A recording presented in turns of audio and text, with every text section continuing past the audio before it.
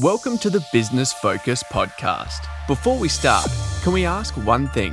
74% of you that watch this channel frequently do not subscribe. If you've enjoyed our videos, please could you do me a favour and hit the subscribe button? It helps this channel more than you know, and the bigger the channel gets, the bigger the learning gets. Welcome to the Business Focus podcast.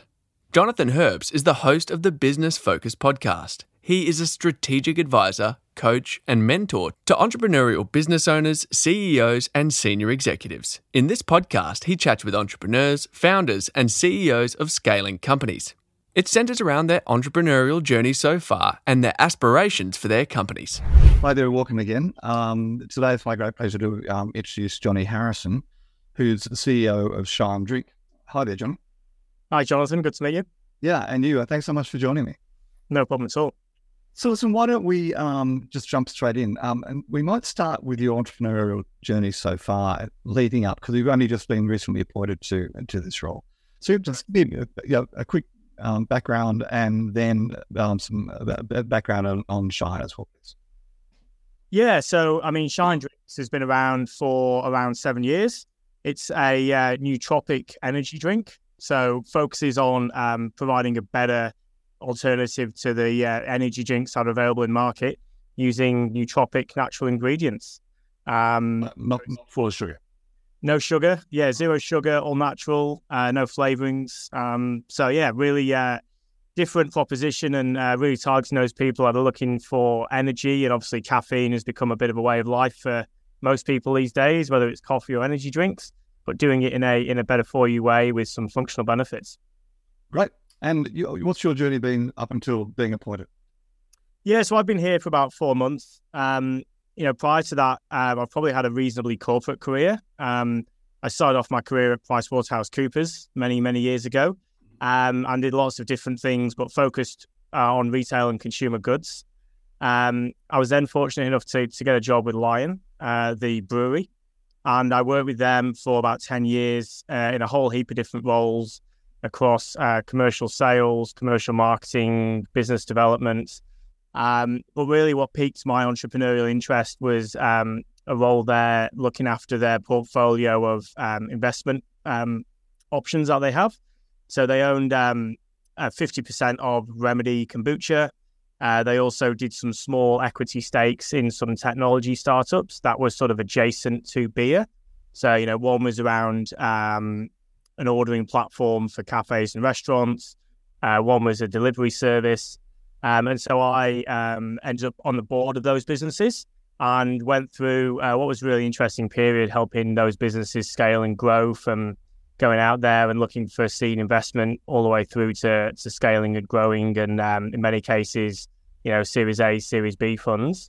And during COVID as well, which was a really challenging time for a lot of those small startups, but very fruitful for most of them in the end. So, that's been my journey, really. Right. So listen, tell me, so you've sort of described your perfect client. Can you take me through a step further? Where would I find you? Yeah, so Shine's available in all major petrol and convenience stores. Okay. So think 7-Eleven, Ampol, BP, United, Chevron, etc. Well, in other words, I don't buy Red Bull one time and want to buy you. Is that the plan? Yes, yeah. So we sit there in what they call the energy fridge with Red Bull and V and some of those other guys, and it's really about disrupting those consumers and saying, hey, why pick up a traditional energy drink that's full of sugar and full of chemicals, and why not get the same energy hit from a product that's better for you and actually has some really strong health benefits behind it with, turmeric and ginseng and ginger extracts, things that are proven to actually be functionally beneficial. So, in all those petrol and convenience channels, also in grocery, in Coles and Woolworths, and Harris Farm, and branching out into some more niche areas like health food stores. We're in quite a few gyms locally as well. So, trying to get the brand out and about as much as we can. Thank you.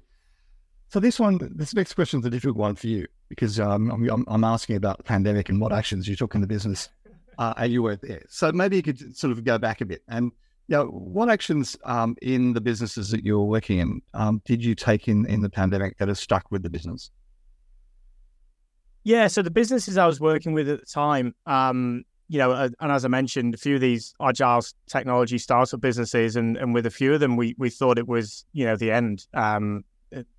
Everyone was not going out, and things were looking pretty bleak. So I think that the key action there was around just acting early and being decisive. Sitting on your hands and waiting for the government or somebody to tell you what the best course of action is, just ultimately didn't happen quickly enough. So, be really decisive and back your own decisions, and win and learn from those things. So, if you make a decision and it's a win, then that's great. If you make a decision and it turns out not to be the right decision, then pivot quickly and learn. And I think that's a mentality that I've taken forwards, since those times is be agile, be reactive, back your decisions, but don't die on your sword over previous decisions. Be prepared to be flexible and learn along the way. It's really a good point. It's fascinating with my clients. I often say to them that the reason you're successful is you've failed or made more mistakes than everybody else, but being smart enough to pivot and move on. Absolutely.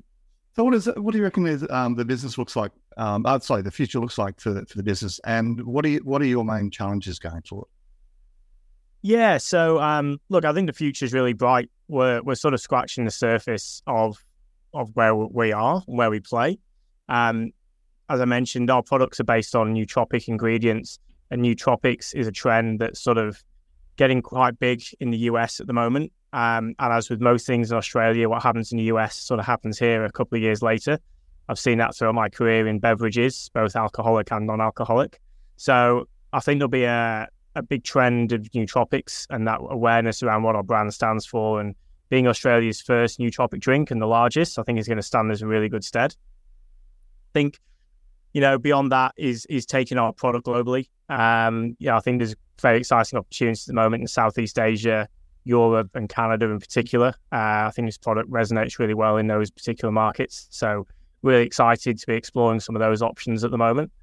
In terms of challenges, I think right now, short term, it's like most people, there is a cost of living pressure. And we are a premium product. We're not the cheapest product on the shelf, and nor do we want to be, but that kind of comes with its own challenges with cost of living pressures. But hopefully we're seeing some good signs that the economy is improving, and that's a short-term blip. We're in the nice position that we're in the largest and fastest growing category in beverages in the market. So you can mask a little bit of that challenge with the inherent growth in the category, but it's still there and it's still present. And you do see the flight to value at the moment from a number of consumers.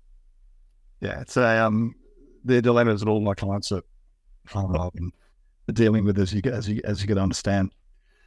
So to me, next, your biggest learning not as a business owner, but as a business leader, could you share that with me? Yeah, look, I think especially over this role and previous roles, CEO, you have to wear many hats, but equally you've got to be aware and humble to know your own limitations. I always joke with most of the marketing professionals I work with that I'm not a marketer. I don't know what works. I'm not going to pretend to know what works, but I know where my limitations are. So I think knowing your limitations and surrounding yourself with the best and most passionate people you can that are really on the journey with you. And just being prepared to turn your hand to many things. Kind of jack of all trades is a phrase that gets bandied around a lot, but I really do think in this day and age you need to. I'm an accountant by trade. That was where I spent my first 20 years of my career, and certainly stands me in good stead, having a bit of a level head on my shoulders. But you need to be able to turn your hands to sales and operations and all sorts of areas, and just be prepared to learn and absorb from the best people you can. Yeah, no, there's some really good lessons in there. There's a great book called A CEO Only Does Three Things. I've just got it here. By a guy called Trey Taylor. And I'm not totally sure that I agree with it's only three things, but essentially right strategy, which involves, marketing, sales and all that sort of thing, having the right people doing the right things and getting the culture right, and having enough cash. Yes. Yeah. All that are important. And it will be hard to prioritize them, I think. Exactly right. So when you think of the word successful, who comes to mind and why? Yeah, like somebody that I grew up watching and sort of idolizing, I suppose, was Richard Branson. I think he's one of those classic entrepreneurs who people refer to. But for me, it's not about his measure of success. It's about the diversity and the way that he's built an incredibly strong brand, which, I think if you were sat around a board table and someone came to you with the brand Virgin, you'd probably smirk and dismiss it. But to build an incredibly strong brand and then to diversify that across so many different industries. And, when we look at typically diverse businesses, they tend to, originate quite old businesses that are diversified through efficiency. Typically a lot of the larger Japanese businesses like Mitsubishi and Toyota and Yamaha. But you look at Branson, he's managed to do that, in recent times under a brand that people would have probably been challenged by, and just incredibly diverse. I also love the way that he takes that brand and his passion and his learnings, and then he puts it into areas that he really cares about. So, music and space exploration and travel, and there's some obvious ones in there which are probably business decisions like banking, but he's not afraid to follow his dreams and back his passions, which to me is the sign of a true entrepreneur, because if you love what you do, then you never work a day in your life. So it's a fair point. I feel that way about my business. Yeah, I was listening to a podcast this morning on my walk, and there's a podcast called How I Built This, which is a fabulous podcast about how entrepreneurs build their businesses. Yeah. And the guy being interviewed was the founder of a company called Kinko's, which was was sold to FedEx for $3 billion, and a phenomenal success story. But the reason it was called Kinko's was because his nickname as a child was Kinky, because he had curly hair.